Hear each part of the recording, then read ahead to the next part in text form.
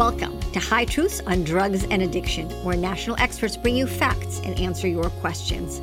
I'm your host, Dr. Ronit Lev, an emergency and addiction doctor who has served at the White House and still practices on the front lines.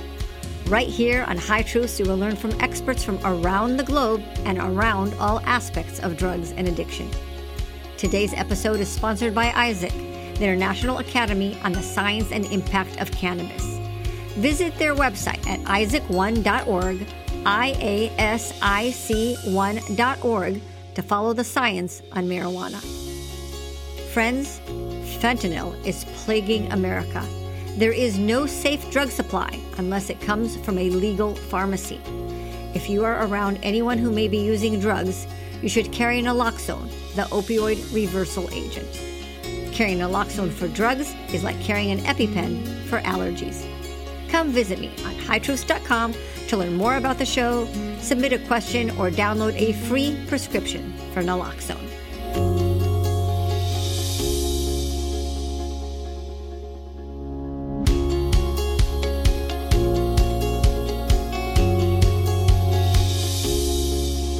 Hello again, High Truth listeners. Get ready for a research conversation. I'm your host, Dr. Ronit Lev. Let's discuss the research it takes to get FDA approval for a new drug. New drug approval requires extensive research. Step 1, in the lab. Step 2, preclinical trials on animals to answer safety questions. Step 3, clinical research on people with placebo-controlled comparison. Step 4, FDA review. And Step 5, post-marketing continued safety monitoring. The story of rimonabant, a cannabinoid receptor drug, is interesting and provides important lessons. Rimonabant was the very first cannabinoid receptor blocker and approved to treat obesity in Europe back in 2006. The theory was that stimulating the cannabinoid receptor increases appetite. That's why Marinade, low-dose THC, is approved to treat age-wasting disease.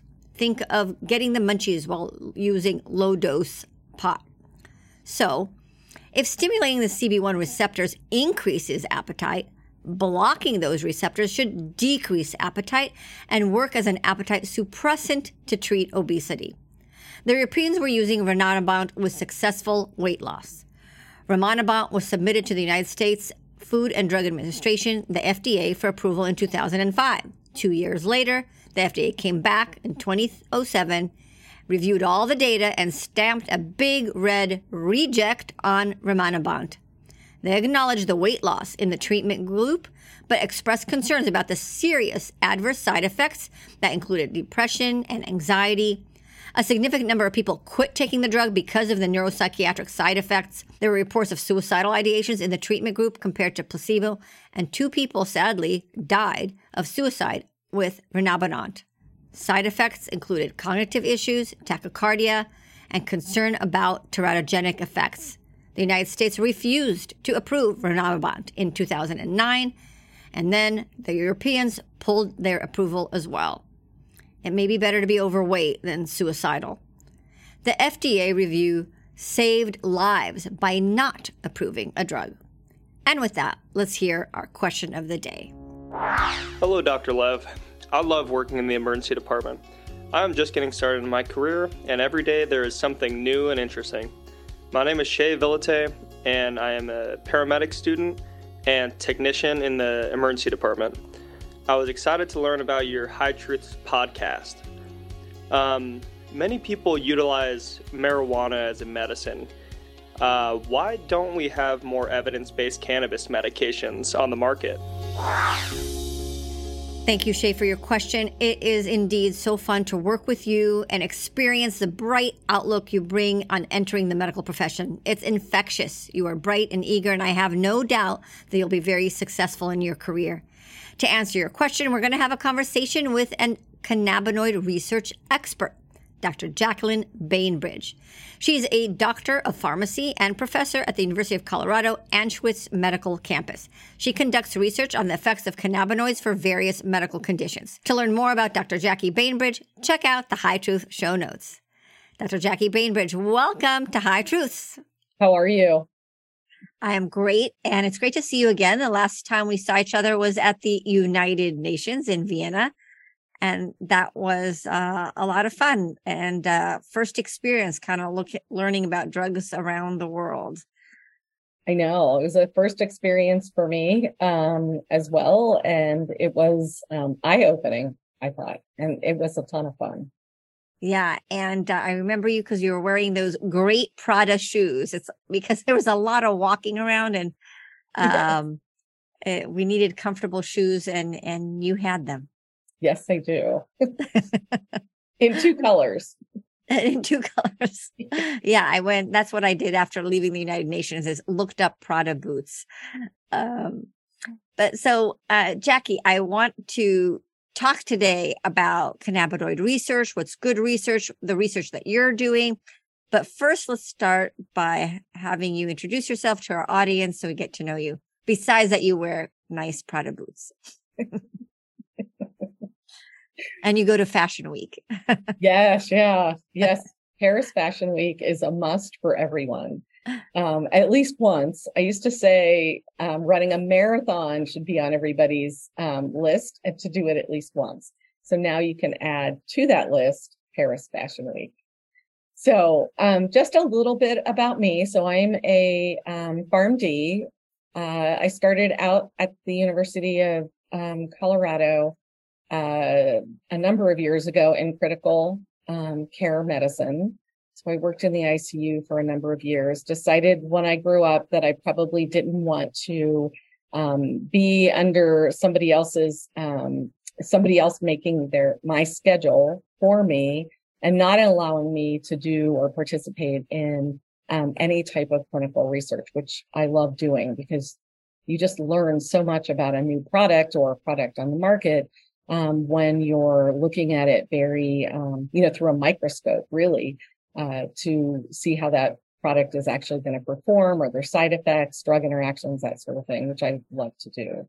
So I joined I went from the hospital side to the university side, and I'm now a professor in the Department of Clinical Pharmacy and also the Department of Neurology, since that's my area of interest is neurology and also cannabis research. And I'm also the vice chair of research in the Department of Clinical Pharmacy in the SCAG School of Pharmacy and Pharmaceutical Sciences. So that's a little bit about me, and I've actually funded my own faculty position, and I have 2 fellows currently, and I've had residents in the past and research assistants that mainly have been funded through clinical research. So I really got interested in research when I was on the hospital side, but then also on the university side, and especially when I had mouths to feed. It was a good way to do that. And also it gave young people who wanted that experience for a clinical neurology research fellowship to actually participate in that. And then they can go on with that postdoctorate training. So, and we have several clinical trials going on right now, currently with cannabis. And we're going to get to that. Okay. Definitely want to hear about your amazing research. And interesting that you do research out of Colorado and on cannabis. Is there a coincidence there? Because Colorado is known for its cannabis. Yeah, this is very true. And that's such an interesting point. So, right. So we were one of the first states to have medical and recreational cannabis, as you know.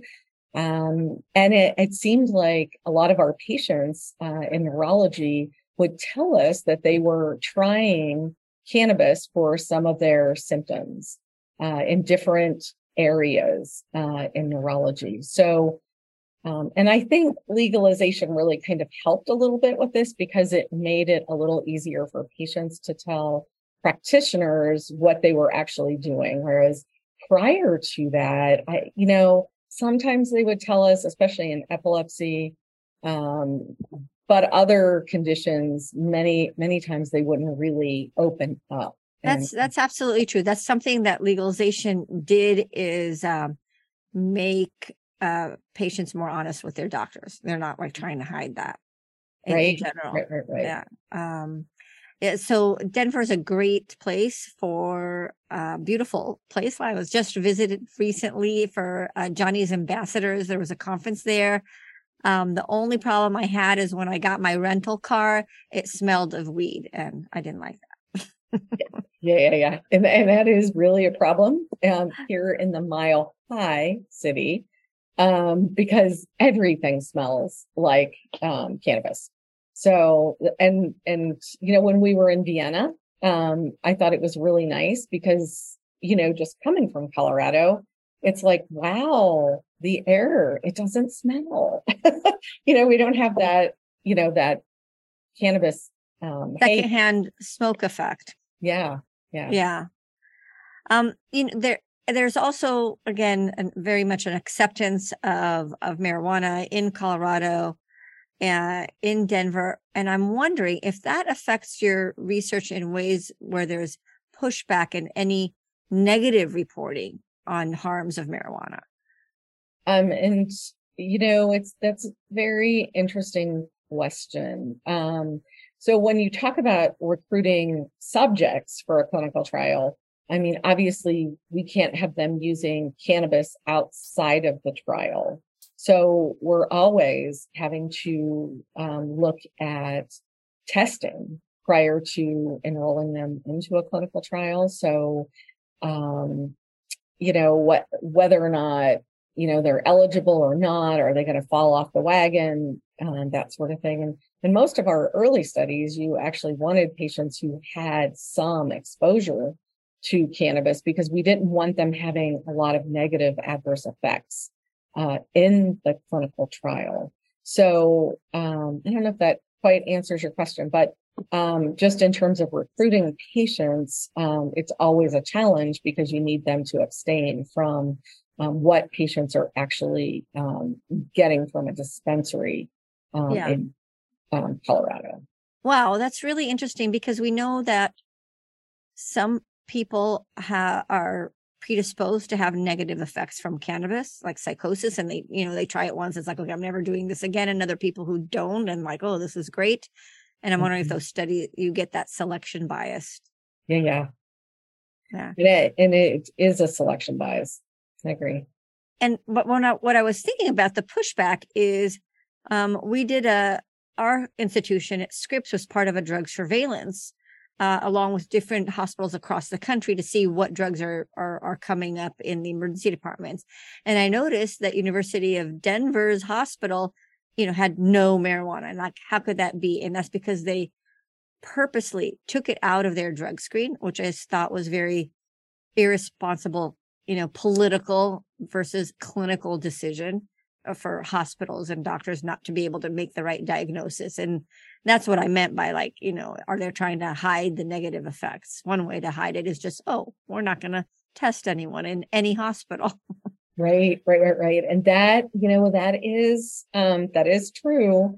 So, and even what I recently heard is that even healthcare practitioners now are not going to have to, or they don't get in trouble if they were found to be consuming the product because of the legalization. So I think that is kind of a workaround.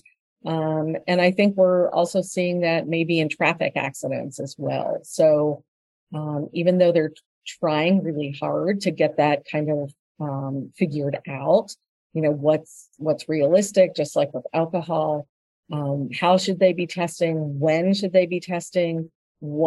What's positive, what's not positive, because we know it hangs around in the system. Marijuana does for a long period of time. And so what do you call a DUI kind of thing? So, trying to wow. It's impactful what you just said. Do we want our doctors to be high when they're treating you? Yeah. I don't. Or pharmacists, right? Or pharmacists. So Shay is a new EMT student starting his career in medicine, and he has a question that was a perfect question for you. He says that many people claim that marijuana is medicine, and why don't we have more evidence-based cannabis medications? So I thought that is a perfect question for you. It is a perfect question. And a lot of the research that is currently being done, we have to use specific products, especially if you're at a large institution like the University of Colorado. So we can't use what people are actually getting from a dispensary. So we can't tell them to go out and bring us something. We can't test it to say, this is how much THC or CBD is in that particular product, because you can't bring it onto campus. So there's so much red tape in getting all of this research up and going. So I can tell you that with what we're doing now, so most of our supply has to come from NIDA, which is fine, but then it's a supply and demand thing. So they only have so much because they're dependent on what the University of Mississippi is growing. So the farms are growing, and what product they have available at the time. Well, that's getting a little better because the FDA is now working with the NIH and NIDA and DEA to, there are several companies now that are actually able to have their product run through NIDA, and it's approved product that we could actually use at the university. So yeah, it's very interesting. I had a really interesting podcast I recommend for anybody with Dr. Mahmoud El Soli. He is the guy who grows the marijuana and sells it to the NIH and NIDA for testing that comes to you. And the steps that he has to go through to make sure that there's no contaminants. He basically has to sterilize the plant. The things has to go through various controls to make sure what he sells is exactly, 5, milligrams or whatever percentage he is. I even asked him to do any of the dispensaries anywhere else in the United States that's commercial go through the processes he does, and there isn't. Nowhere in America is the product like what you're using for research. Right. And he is just such a wonderful person. And he has really been my right-hand person in all of the research that we have going on, because that's where I get our product. And he's become, a very close colleague and friend, because every time I have a hard time compounding one of his products, I just pick up the phone and say, all right, can you help me get this into solution? Or, what do you think about this or that? And his regulations are changing all the time as well. So getting more stringent and whatnot. So that's why we don't have more research. Now, is that a problem, or is that a good safety measure? What do you think? You think you mentioned, people can't just bring in their product and use it. Do you think that that's a good idea or a bad idea? I think that there needs to be a balance. And so I understand, because we're administering the product on campus. So you can't just bring, a 90% THC product, right? Dabs or something, into the university, into the Clinical Trials Research Center, and have people just, just high, out of their minds. So, and I get that. And you don't know if you can get that same product again. And you don't even really know what's in that product, which is the problem. Mm-hmm. So what I really like about the regulations that we currently have is I know when I get from, Mahmoud, I know that I know exactly what I'm giving our patient. I know when we're giving patients at the Dialects exactly what the patient is actually getting. And I have comfort in that, because I don't know how I would feel about giving a product that I didn't know exactly what was in it to a consumer or a patient. And then the compounder is, how would you study that? If you don't really know what's in the product, how do you know what effect you're actually getting? Yeah. You mentioned compounding several times. What do you mean by that? How do you compound these joints for your research? What does that mean? So one of our clinical trials is using a volcanic vaporizer, and that uses flower material.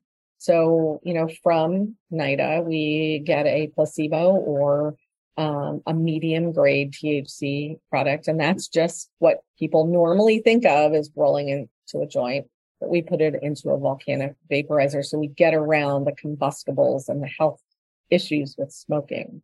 But then we have a crude product that we also get from NIDA. So that kind of looks like, it's dark. It looks like an oil, but it's the consistency of like Nutella, a bit. So difficult to deal with. And I compound that into an oral solution, and generally try and mask some of the flavor of the cannabinoids that are in that crude product.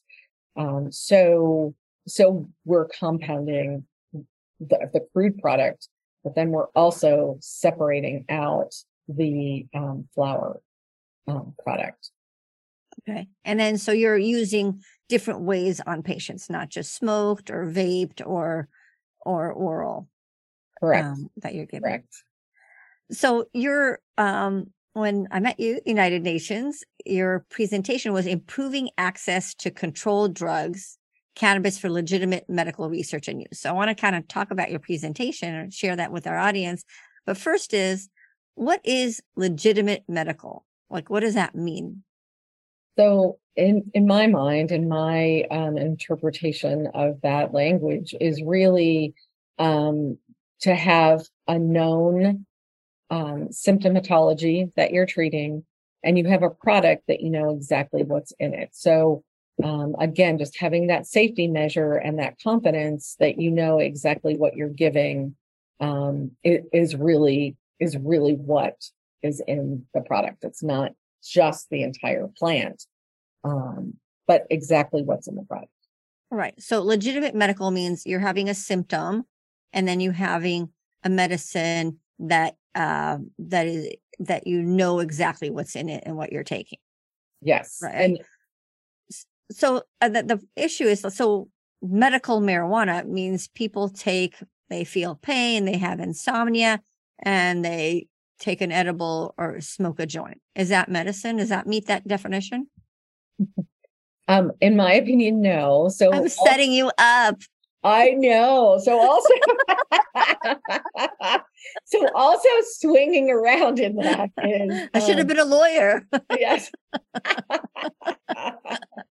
Is that we would actually have cannabis as a legitimate product that's gone through clinical trials, so randomized controlled clinical trials, and has an FDA approved indication. So like Epidiolex, which has gone through all of those clinical trials, and we've studied it in different patient populations and looked at drug interactions and endpoints, adverse effects, that sort of thing. So in my opinion, and going back to just having somebody go to a dispensary and get something to take for pain, going back to exactly what is it that helped with the pain, and you need the clinical trials or the research to actually prove that what they were taking actually did work for the pain. So not just case reports or, a handful, a cohort. Or how I feel, an N of one, this helps me.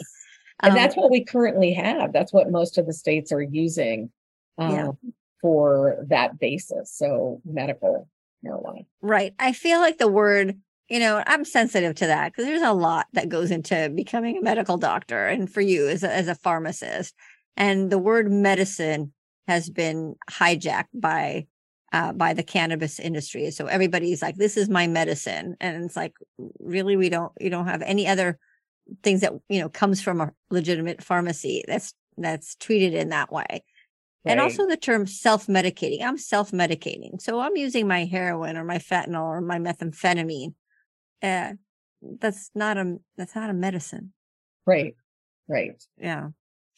All right. Agree. So, steps that we need to take to develop more real cannabis-based medicines, the kind that you as a pharmacist and me as a physician would feel comfortable uh, giving, that follows the standard of medical care. And there are some FDA-approved cannabis products, but what steps are we taking or should we be taking in order to make more cannabis-based medications? And maybe we should clarify, or if you explain that what cannabis medications is. That's not smoking a joint, right? It's what we traditionally think of as a medicine. Correct.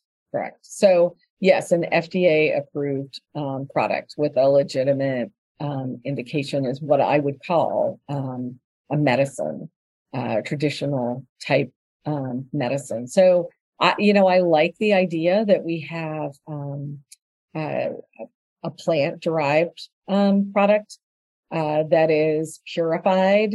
And again, we know exactly what's in it. So when you take a teaspoon of this liquid or oral solution, you know exactly what you're getting in terms of the cannabinoid content.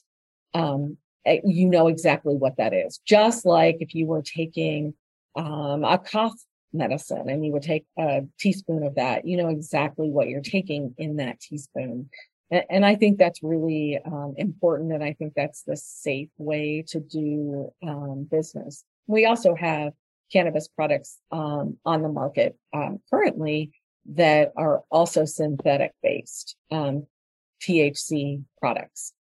So, a little bit different. We've had those on the market for a number of years and, useful for nausea and vomiting.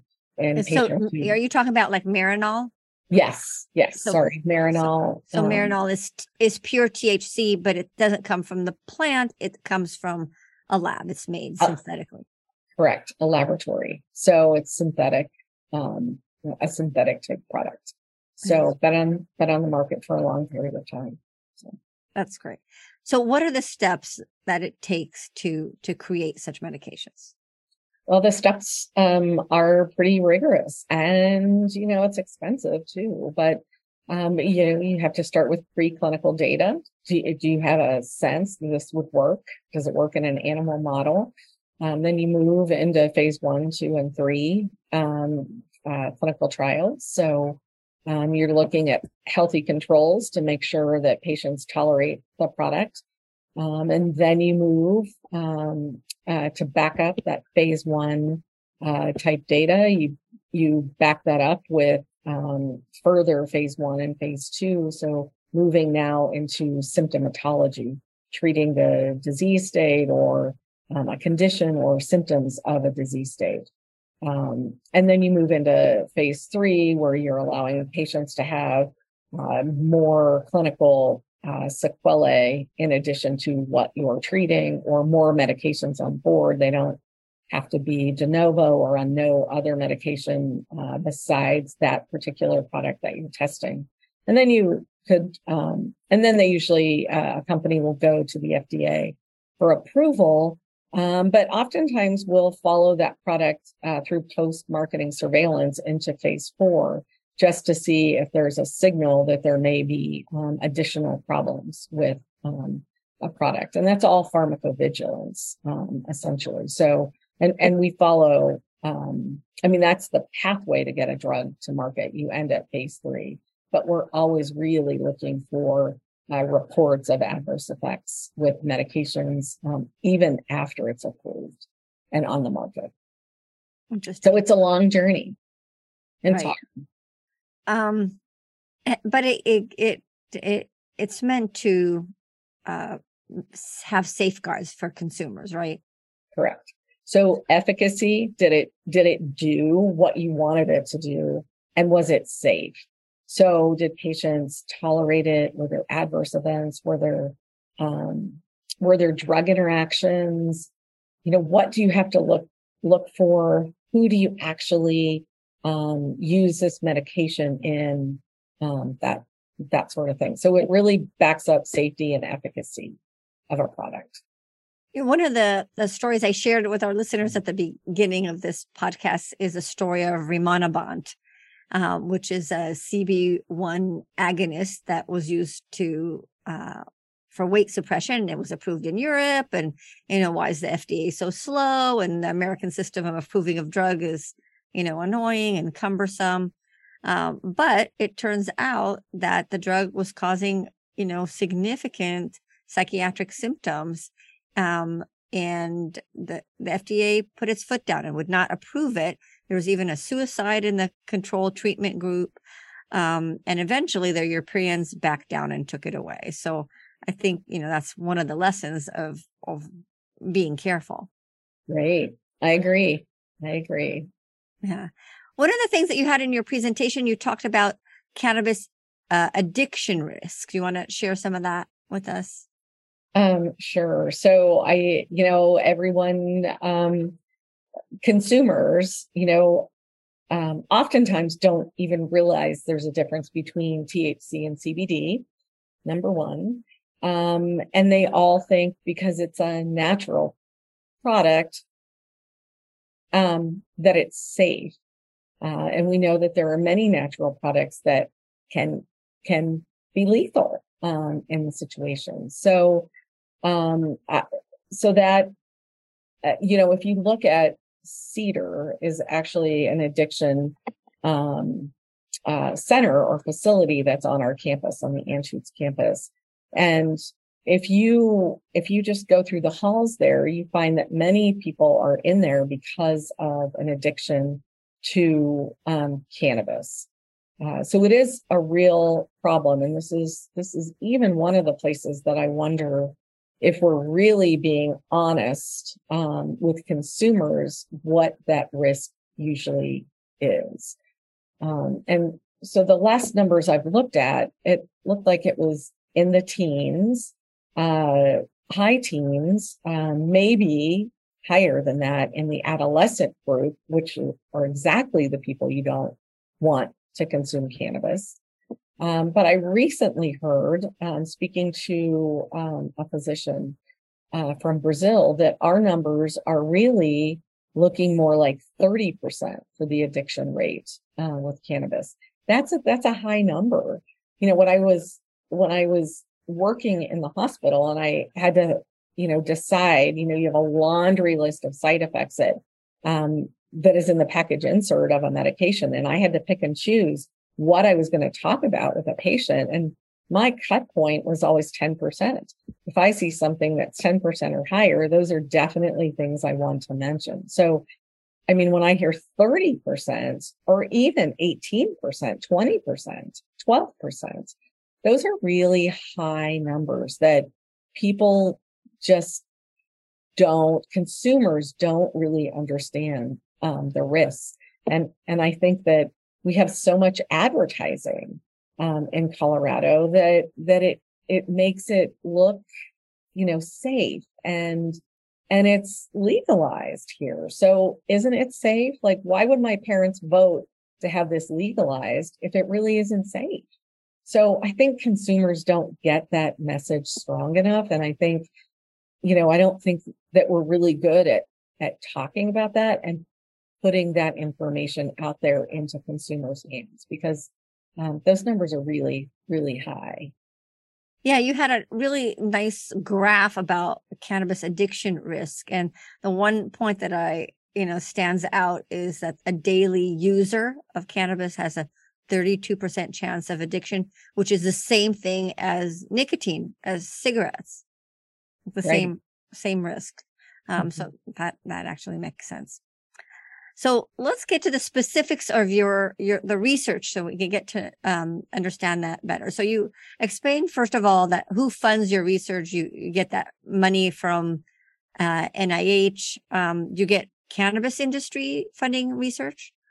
So that's an interesting question. A lot of the current research that we have going on has been funded by the state of Colorado. So when, people were all about the medical cards, a lot of that money went back into research. So a lot of our research currently is funded by CDPHE, or the state of Colorado. And that was our autism study, which is using Epidiolex.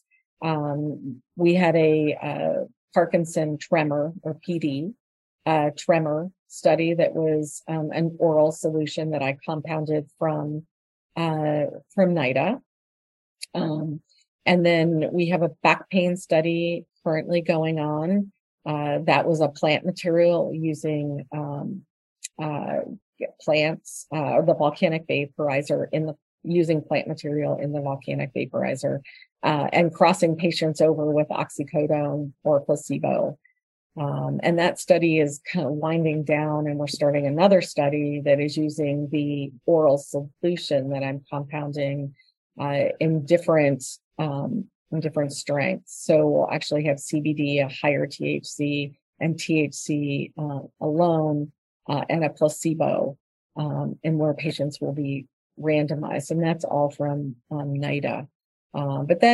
So that's all from the state of Colorado. But now I do have a new clinical trial that I'm just starting with all the paperwork, but I finally did get it funded through BRC. So BRC is actually a company that is approved to distribute their products for research. So it'll be funneled through NIDA.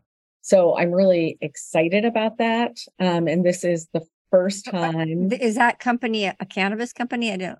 Mm-hmm. It is. Well, so they sell marijuana at dispensaries, but they're also funding your research. Very, very big distinction. They do not. So it's a hemp company, but they've gone through the paperwork so that they're approved to be distributed through NIDA. So it's there's like 3 or handful of companies. So they're like Dr. El Soli from Mississippi? Correct. But it's hemp. So that was the distinction for the university to actually allow me to accept money from them, is because they do not sell to dispensaries. And it's more of it's a hemp product. So less than 0.3% THC. So they do not have high THC products, and they do not sell to any dispensaries or consumer models. So it's really for the research side of things. Okay. So they're not a company that sells to dispensaries. No. Okay. Very big distinction. So tell us, what's the big distinction between product that, buying from a dispensary versus buying the NIDA NIH approved stuff for your research? So, a big difference. So again, you know exactly what you're getting when it's coming through or funneling through NIDA dispensaries. Wild West, have no idea. It's an unregulated industry. So you really don't know exactly what you're getting. And also you don't, and you can control the product. You can control what goes into what you're giving to patients. And by control, how many milligrams, what the potency is, what contaminants are in there. Yes, absolutely. So, but people who use marijuana, they don't realize that the government doesn't do that. When you buy product at the dispensary, they say, wait, but there's a label on it. There's a percentages. And yet we're talking about when you go to a dispensary, things are not regulated. And that is so true. So, and in the beginning, when we first had all these dispensaries in Colorado, you could easily get a certificate of analysis. And we would always tell our patients to make sure that they got a certificate of analysis telling you that the product has been tested, what exactly or whatever they tested for was in the product. But now we're seeing that really fall off the charts. So now it's really difficult in some dispensaries to get a true certificate of analysis. And a lot of the testing that's done is not great testing. So they're not really looking for all these heavy metals. They're not looking for some of the pesticides that E. coli, aspergillus, all the fungals. Absolutely. And so think if you're a patient that's immunocompromised and you're consuming those products, you're really setting yourself up for havoc and even, worse. So Right. fatality. And I don't think our patients or even doctors and consumers have no idea. They think, I don't know how many people have come to me and they have cancer and they say, no, I have pain. Shouldn't I use marijuana instead of opioids? Those opioids are terrible. And I have to tell them, no, I'd rather you take opioids because you're immunocompromised. You're more susceptible to getting aspergillus and other infections. And the CDC even has a warning not to use specifically, flower products in people who are immunocompromised. Right. And that's such an important point. And consumers, again, don't understand that. It's a natural product.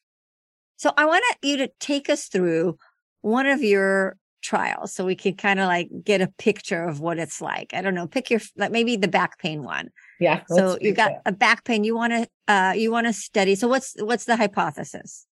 So the back pain study, obviously, is the cannabis product comparable to an opioid, oxycodone?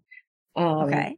And we actually do for that trial. So money came from the state of Colorado, then getting through red tape at the university, all the hoops, all the committees, all the COMER, so the IRB, Institutional Review Board, getting through all of these committees. It actually took us 24 months to get through all of the committees and all of the approvals that we needed, writing the IND, holding the IND, so approval of the product from the FDA, and then going through the DEA to get a research Schedule 1 to administer the product or prescribe the product or cannabis. All of that just takes so long. And I actually went in as I was initially going to be the DEA 1 holder,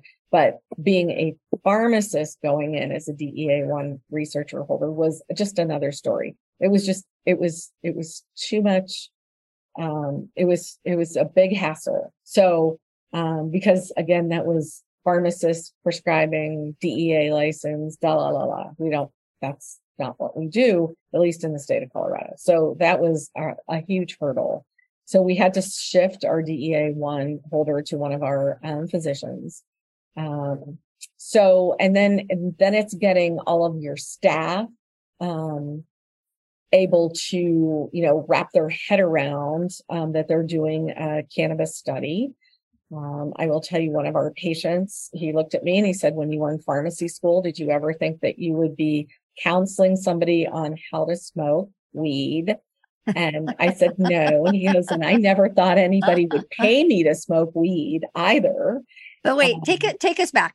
You have this theory. You're going to be comparing cannabis versus opioids for back pain. Is that right? Yeah, correct. So you have 2 arms, or is there a placebo? There's a placebo arm as well. So we have placebo, 3 arms. oxy, and placebo. Some patients are going to get opioids. Some patients are going to get cannabis, and some people are going to get a placebo for their back pain. Is that right? It's actually crossover. So everybody will go through each arm. So at one point they'll get one of the placebos and then active component, and then one visit they'll get nothing. Okay. And then go ahead. So each person is going to go through all 3, and they're going to have to rate their pain scale on the back pain, right? Yes. Okay. Now, who are the patients? Who signs up like, hey, I want to do some research on pot and my back pain? What are the patients? How do you get the patients, and what are they like? So the patients have been great. A lot of them, they have the time that they can donate, right, for clinical research. Some of them feel compelled to contribute back, to clinical research.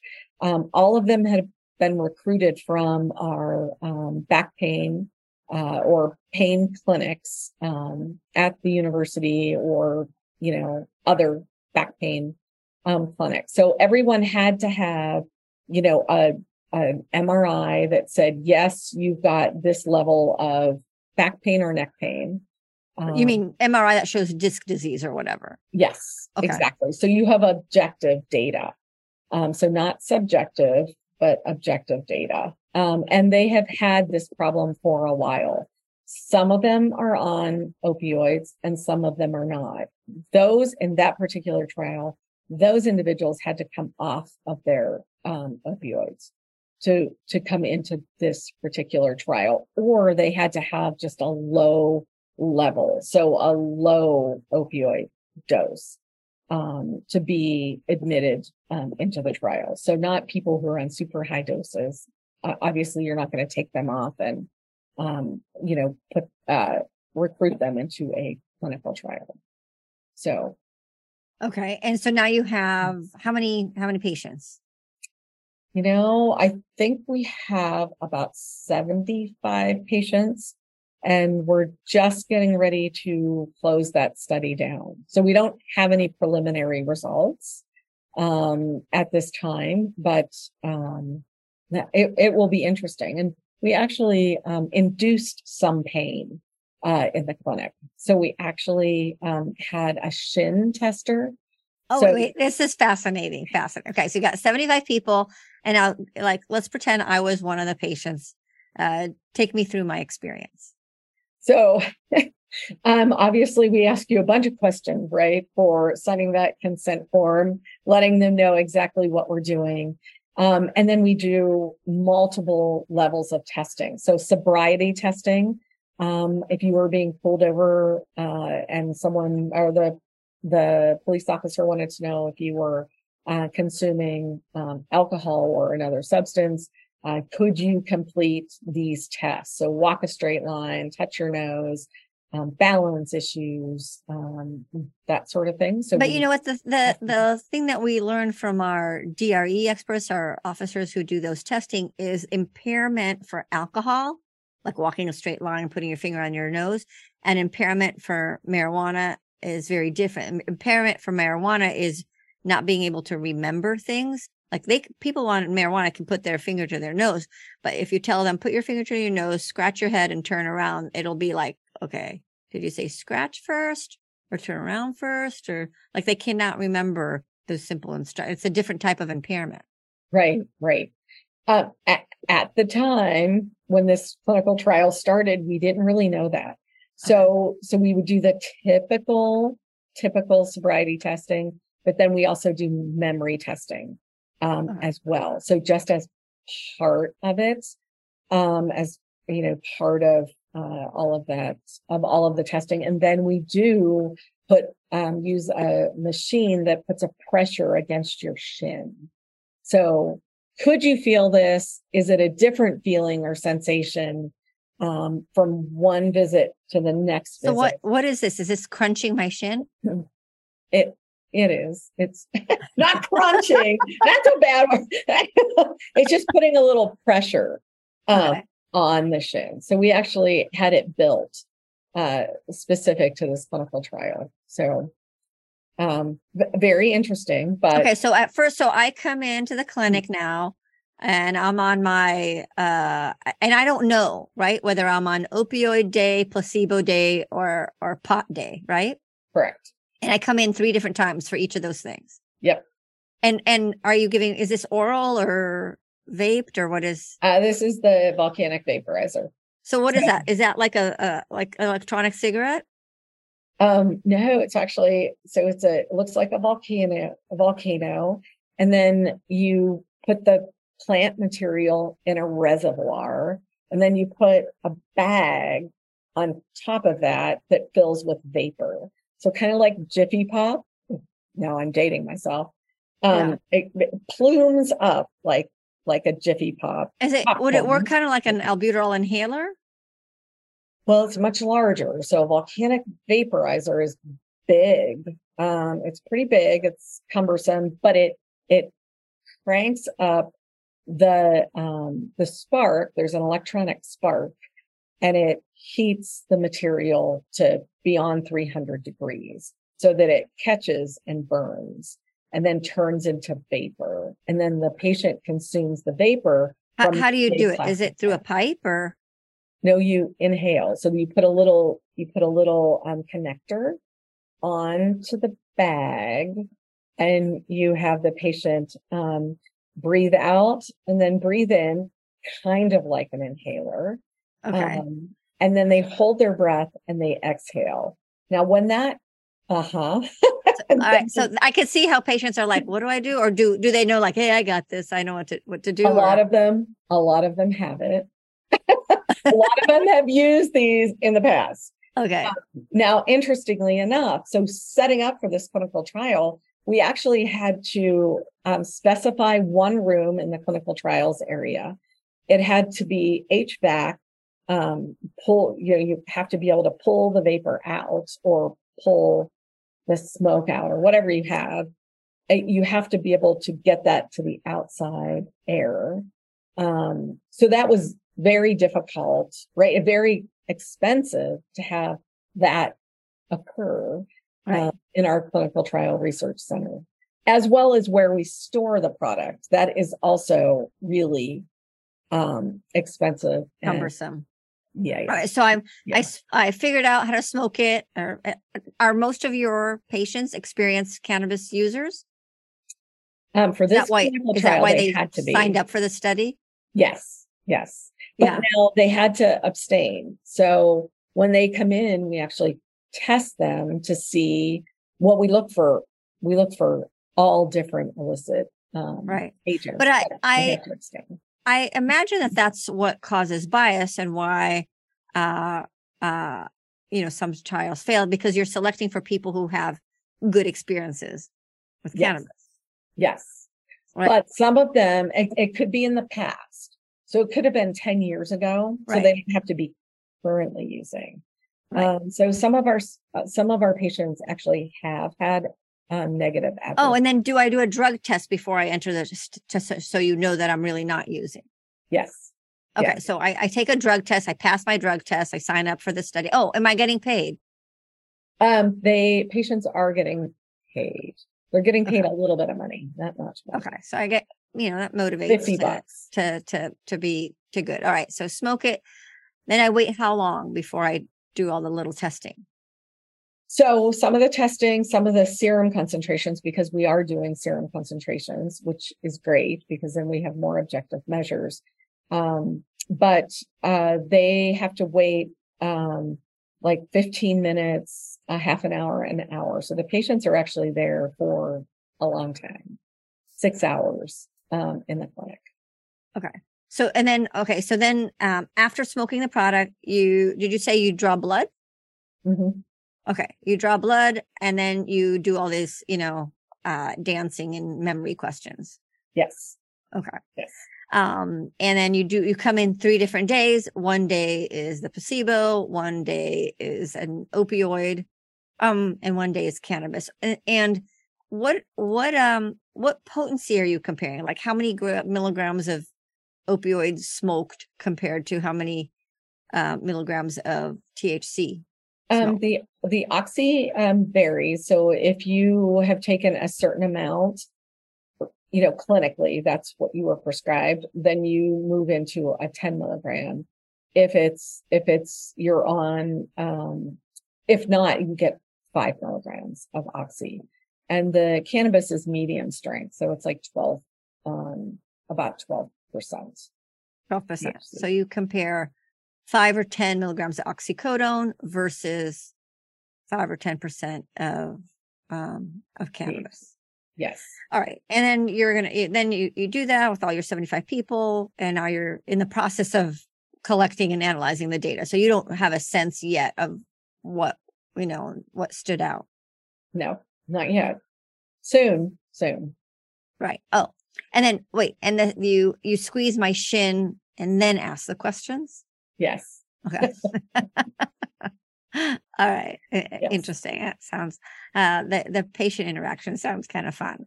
Yeah. It usually is. Now, all right. Let's say you get the study for the back pain and you show that, cannabis works just as good as opioids. What does that mean in real life? Does that mean, okay, everybody get more, get more joints from the dispensary? So what does that mean? It's going to be a good question. Obviously, if some people have had problems with opioids in the past, maybe cannabis is a better solution for them. If that were what ends up at the end of this particular trial, I can tell you. But wait, Jackie, how can you say that when we spent so much time explaining how what you buy is night and day compared to what you get in the cannabis shops? And I know, and that's very true. However, we do have a few places where we can reliably send patients that we do know exactly what's in the product. So they're more scientifically. So tell me about those places. So they actually do, have varying levels. They can extract their own products. They test it. They test for the heavy metals. Is this a dispensary? It's a dispensary. It is a dispensary, but it's more a dispensary-like. So it's more scientifically based dispensary. So there's not many of them. It's more expensive, but you do get the certificate of analysis. It's a real certificate of analysis, and they're more. Is this a pot shop that sells all the little candies and the vapes and the dabs and the tinctures and the suppositories and all that, and then you can buy it? Does it look the same? No. They usually only have a few products, so they might have a gel cap. Usually they don't have plant material. So they only have a few products available. So they're more specialized kind of thing. Yeah, that's really hard for a doctor to do. Go to only this one shop in, Right. I don't think that's something that translates. That's very difficult. So another clinical trial that is for autism, we actually give patients a list, of maybe like 8 places that do that they can get a comparable product to what they just received in the clinical trial. Okay, so tell us a little bit about the autism trial. Yeah. So is that one completed? So do we know the data? No, we don't. Nothing is really complete yet. Oh, okay. So we don't know the data, but it's for behavioral abnormalities. Okay, so tell us about that one. That sounds interesting. So that one is actually Epidiolex that we're looking at, and a placebo. And patients do cross over, and there's some patients that are on CBD the entire time. And when you say they're on CBD, you don't mean the stuff that they're buying from the pot shops. You mean Epidiolex, right? Epidiolex. Okay. Yes, correct. So which is again CBD, way different, right? I mean, there was another study recently of that if people buy CBD from whatever Amazon dispensary, there's a high likelihood of having heavy metals and other things, and you don't really know what you're buying. Exactly. Okay. Exactly. But your trial is completely, from Jazz Pharmaceutical Epidiolex. So it's FDA approved. It's purified. We know exactly. Okay. So that's not controversial, right? And what does the autism study? You're taking young kids with autism? Yes. So of varying ages. So I think up to 18 in that particular trial. And really looking and assessing their mood. So like aripiprazole, which is a traditional medication that also has a labeled indication for behavioral abnormalities in autism. So it's kind of mimicking what those clinical trials actually did to see if we can reproduce those results with Epidiolex or CBD. Interesting. So what's also finding fascinating is there's a lot of studies that showed that THC can cause autism, that, moms and dads who are using marijuana and have conceive a baby there's more likelihood to have autism in those kids. So now you're giving CBD, the antagonist of THC, to treat the autism that was potentially caused by the THC in the first place. Yeah, maybe. We are giving them CBD that's purified. So different than what you get from a dispensary. Right. Okay. Yes. So again, the thing that happens in our society, I have to warn, I even talked to Dr. Nora Wolkoff, who's like head of NIDA. When she says, or you say, oh, there's so much potential in cannabinoid research. It's like, yeah, I don't have a problem with that. That's great. That's how new drugs and new developments happen. But what people hear, politicians hear, and people on the street here is like, oh, okay, let me go to Amazon now and buy some CBD because it's good for my kids to have autism. And now they're giving CBD oil to children. And it's like, oh no. Do you recommend giving CBD oil to children with autism? No. No. No. And especially, again, if you're just going out and purchasing something from a dispensary and we don't have the results yet. So I'm interested that, the parents who have children with autism are probably like, desperate for solutions and why they participate in these trials. What's their attitude towards that? Do you feel like they're participating in these trials? They're very hopeful. They're proud of their participation. Are they going out to the store now and buying the CBD? Do they understand the difference? They definitely understand the difference because that's one of the jobs that we have. So my fellows are also involved and more so involved with the patient level than I am. But they definitely make clear that difference. And again, at the end of that trial, we give them a list of dispensaries or these more scientifically based dispensaries where they could actually obtain a product that's similar to if their insurance company will not pay for Epidiolex. So no, we don't recommend going out and just going to any dispensary because then again, just as we mentioned, we don't know about the pesticides, the heavy metals, the contaminants in those products. Wait a second. Is the issue that their insurance is not paying for Epidiolex and they have to pay out of pocket? Yes. So a lot of times that is a big deterrent from getting the Epidiolex product. So they can get a prescription for it. Now making sure that it gets approved through prior authorization or whatnot, since it's not an indication. I mean, it's a barrier, but my husband, my husband had a heart attack, stroke. He has a issue of lipoprotein A, and the insurance would not approve the Repatha, the drug that he needs to save his life. So am I going to go down to Mexico or buy it on the internet? Yeah. And maybe hurt him or live without it or pay. Right. So if you can pay, that's what we recommend. But if you can't pay, are people being said, well, I can't pay and my insurance won't have it. Then they're buying potentially, arsenic. Well, not if they're going to the places that. So how do we know? How does a consumer know? How do parents know? How do people know how to go to a good spot? So I think the first thing to do is to ask the provider. Most of the time, the providers are not going to know unless they're involved in the research. Yeah, doctors don't know that. I don't know where to tell them.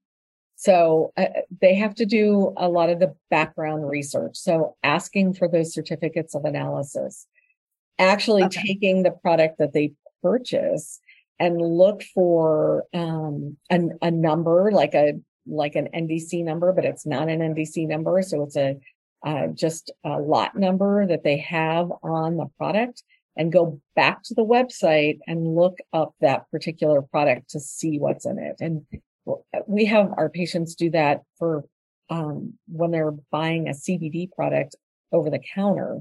A lot of times, because it's an unregulated market, they find that there's a lot of THC in that particular product when they think they're just buying CBD. Right. And people ask me, do I see any CBD poisoning in the emergency department? I'll say, I used to say no, but now I think I do see people who come in with anxiety due to CBD. But I definitely see a lot of people who think that they're taking CBD and they test positive for THC. Yeah. That's a huge problem. Yeah. And then you're also doing, well, actually all the things that you're doing, so interesting. What can you tell us about Parkinson's? Do any of your trials have results? Maybe I could ask it like that. Our Parkinson, we did finish the results, and it was really found to not be better than placebo for Parkinson's tremor. Those individuals remained on their traditional medications for Parkinson's disease, and then they took this CBD product that I was compounding to see if their tremor got better. And it really, we did not have a positive result for that particular trial. Did it have a negative result? There were side effects that we saw, especially in that patient population, being more advanced age, on more medications. So we did many drug interactions, right? Drug interactions, hepatic, liver function tests, increasing. So we did, and GI, was the main things that we found. Nausea, vomiting, diarrhea. Mm-hmm. And I will say that when our trial first started, patients were actually, our dose was too high.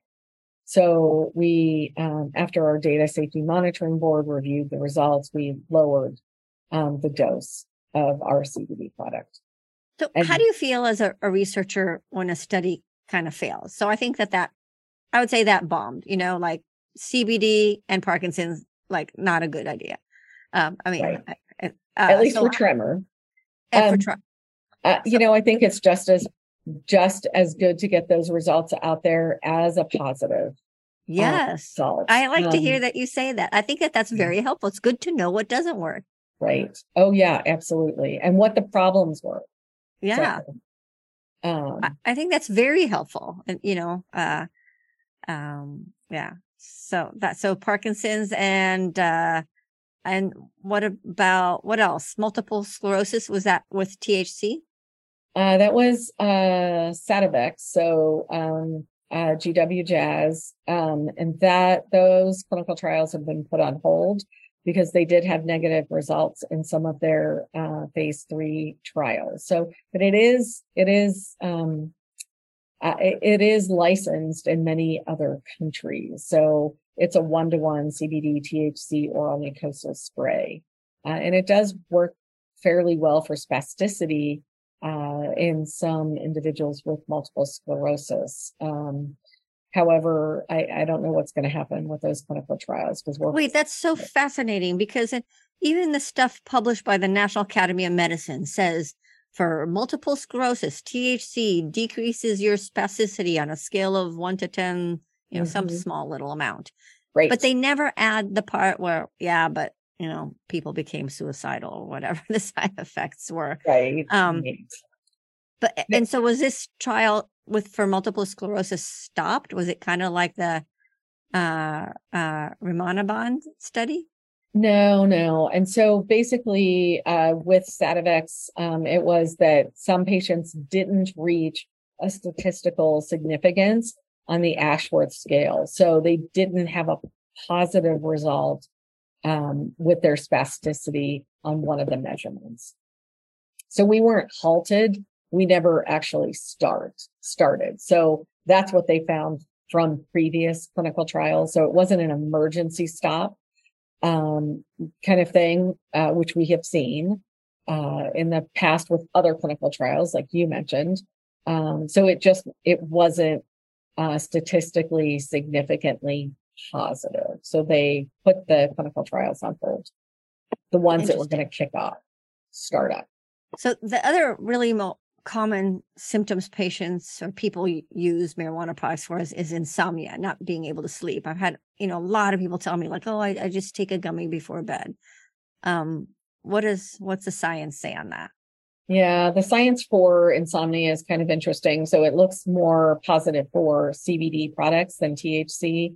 THC, just like alcohol, it'll put you to sleep, but then you get up again. So you have a negative effect, which actually produces more of a habitual pattern. So you need to smoke more of the THC to go back to sleep. And then you see that cycle happening over and over again. So it looks like if anything is going to work for sleep, it's more positive on the CBD side. And it may be other minor cannabinoids. It might be a CBN that really is the product that is best for insomnia. But we need more clinical trials. Wait, so what do you mean by that? When you're testing CBD, you're also including other cannabinoids, or how do you? It just depends. So, most of the clinical research that's out there for insomnia is more CBD. But there's some level of, just maybe little positive, reportings that, maybe it's a blend of CBD and CBN. So, I mean, we know that there are, so many chemical compounds in the whole And plant. CBN is just another cannabinoid? Cannabinoid. Yes. So, and it's interesting because we don't know what all the cannabinoids do, in the plants. And we know we have, a handful of them isolated, but we don't know exactly what they do. So for your family, friends, relatives, colleagues who may come to you and say, hey, I can't sleep. What do you recommend? As a pharmacist who does cannabinoid research. Yeah. I don't recommend that. I don't recommend a cannabinoid, actually. Good sleep hygiene, melatonin. Yeah, there's a really nice product that I recommend to people, which is called Calm. So it's L-theanine and melatonin. For some. Is that over the counter? It's over the counter. What's it called again? Calm, CALM. Okay. Yeah, and it's like it's a powder, and right. You just put it in hot water. So it works for some people. Okay. But you don't recommend the gummies at night or CBD oil? No, because I mean, that's a whole nother talk, right? So we know the bioavailability with the oral products. We have to be careful with that. So, and the way the gummies are made, again, talk to us about the gummies. Why do you not recommend gummies? Well, so when the gummies are made, the gummies are preformed and then you inject, and it's usually THC that they're injecting. So it depends. I mean, there are some CBD ones as well, but again, you could be getting pocket effects. So if you only think you're going to take half, you might get the half with all the product in it, as opposed to half of the product. So it's just tricky. The dosing is tricky. And, again, what product you're using is also, what do you use? What do you recommend? One of the questions I've been asked was, we know the flower is nearly 100% of the time you have the contaminants, the bacteria or the fungal. If you're eating it, and that product is made by the flower that has, E. coli and Aspergillus or Klebsiella, are you eating that bacteria, or is it cooked and you don't? It's boiled and you don't have that bacteria? No, I'm not really sure. I think it's co-stays with the product, and it depends on how the product was extracted. So there's so many extraction methods out there. So some of it decarboxylated and some not. And some people are actually eating raw flour. So that's again a whole nother, another thing, and they may be getting some efficacy. So the other research that you're doing, I thought was interesting, is psilocybin. That's getting a lot of press and states wanting to legalize it. What's science say on that? Well, we just dosed our first patient with advanced cancer and mood changes. So we'll see how that goes. We're using 25 milligrams. It's synthetic. And we do. Is it oral? It is. It is. And we have also a placebo, with that particular trial. So it looks interesting. It looks promising, but it has to be, you really do need, to have somebody who knows what they're doing, watching the patient. So a trip watcher, so to speak. So someone in the room with the patient, in case there's a problem. For how long? Like 8 hours. 8 hours. That's a big long thing. time.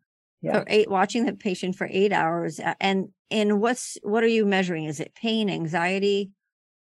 So it's a lot of anxiety. You want them to have an experience. So it's going back to really, Native American or tribal, very ritualistic kind of thing. So you want them to be able to manage their pain better, manage their diagnosis better.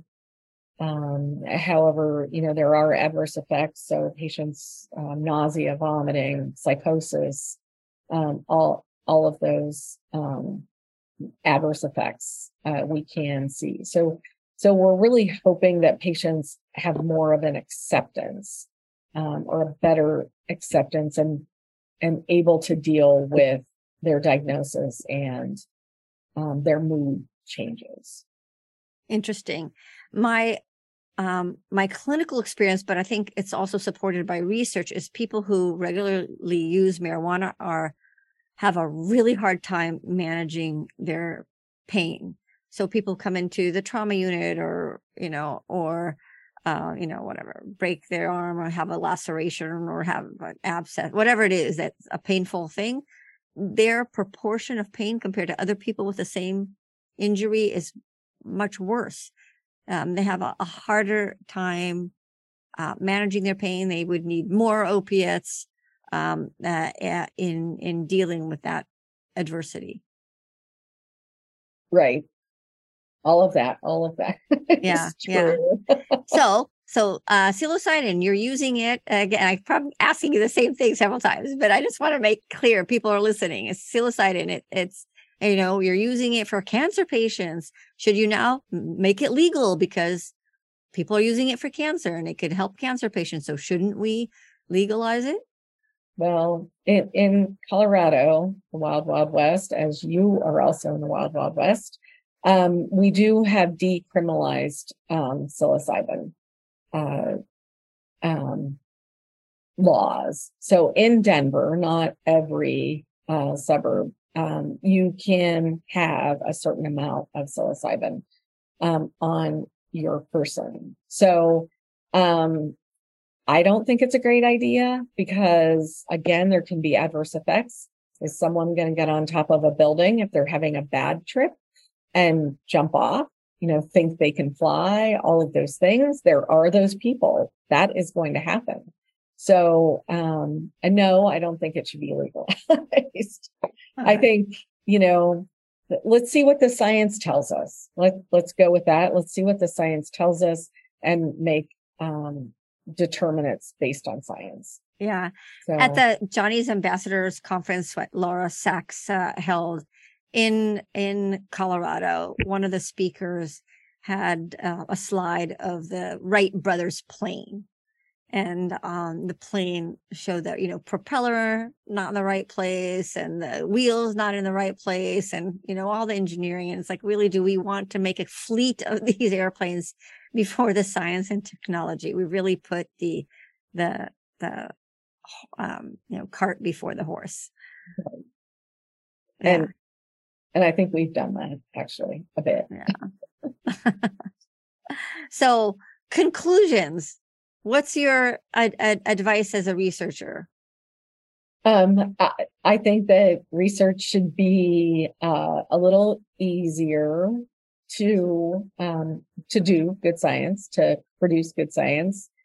And I think that consumers should know that what we're using in our clinical trials is really not the same as you can get from a dispensary, because you don't know exactly what you're getting, what you're really putting in your body.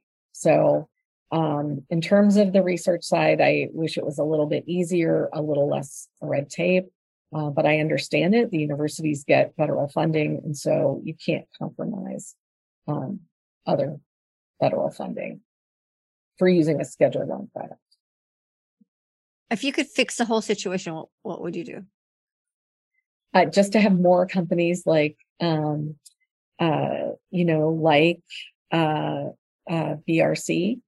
biopharmaceutical research company. So just to have more companies that have gone through all of the paperwork to get their products, selected and their company selected, and knowing that what they're producing is really what they're producing, so that we have more options for clinical trials, more product options. So that's great. I definitely support research, support the FDA process of keeping us safe, and being transparent about warnings and advice to patients, whether it's a medicine or you're getting whatever stuff from dispensaries. People should have the right to know about what's in their products and the side effects that they may be experiencing. I want to say thank you to Shay. Thank you so much for your question and your cheerfulness in the emergency department. You have a great career ahead of you. And Jackie Bainbridge, thank you so much for the research that you do, for joining us, bringing us high truths, and bringing us. You actually do bring high truths in your science. Thank you for having me. It's been a pleasure and lovely meeting you. Thank you for listening to High Truths on Drugs and Addiction, where national experts bring you facts and answer your questions. This week's episode would not be possible without the generous support of our sponsor. A sincere and warm thank you to Isaac, the International Academy on the Science and Impact of Cannabis, doctors educating on the harms of marijuana. Visit isaac1.org, that's IASIC1.org, to view their library that translates medical journals for public understanding, listen to their speaker series, and follow the science on marijuana. High Truth producer is Dave Rivas from Davey Boy Productions. I am your host, Dr. Oneet Lev. We hope we brought your day a little bit more high truths.